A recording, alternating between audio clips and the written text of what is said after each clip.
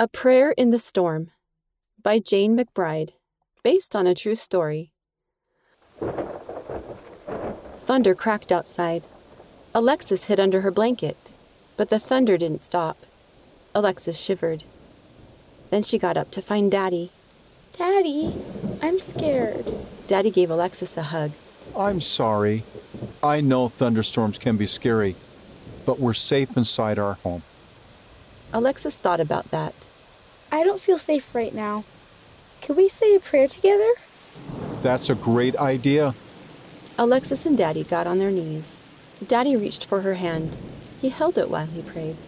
Dear Heavenly Father, please help Alexis feel safe from the storm. Alexis held tightly to Daddy's hand. Her heart felt peaceful.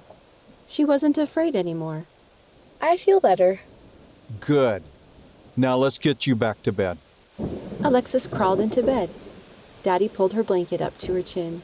He kissed her forehead. I love you, Daddy. Thank you for praying with me. Daddy smiled. You're welcome. I love you too. Read by Kara McClellan, Ocean Patello, and Jean Nelson.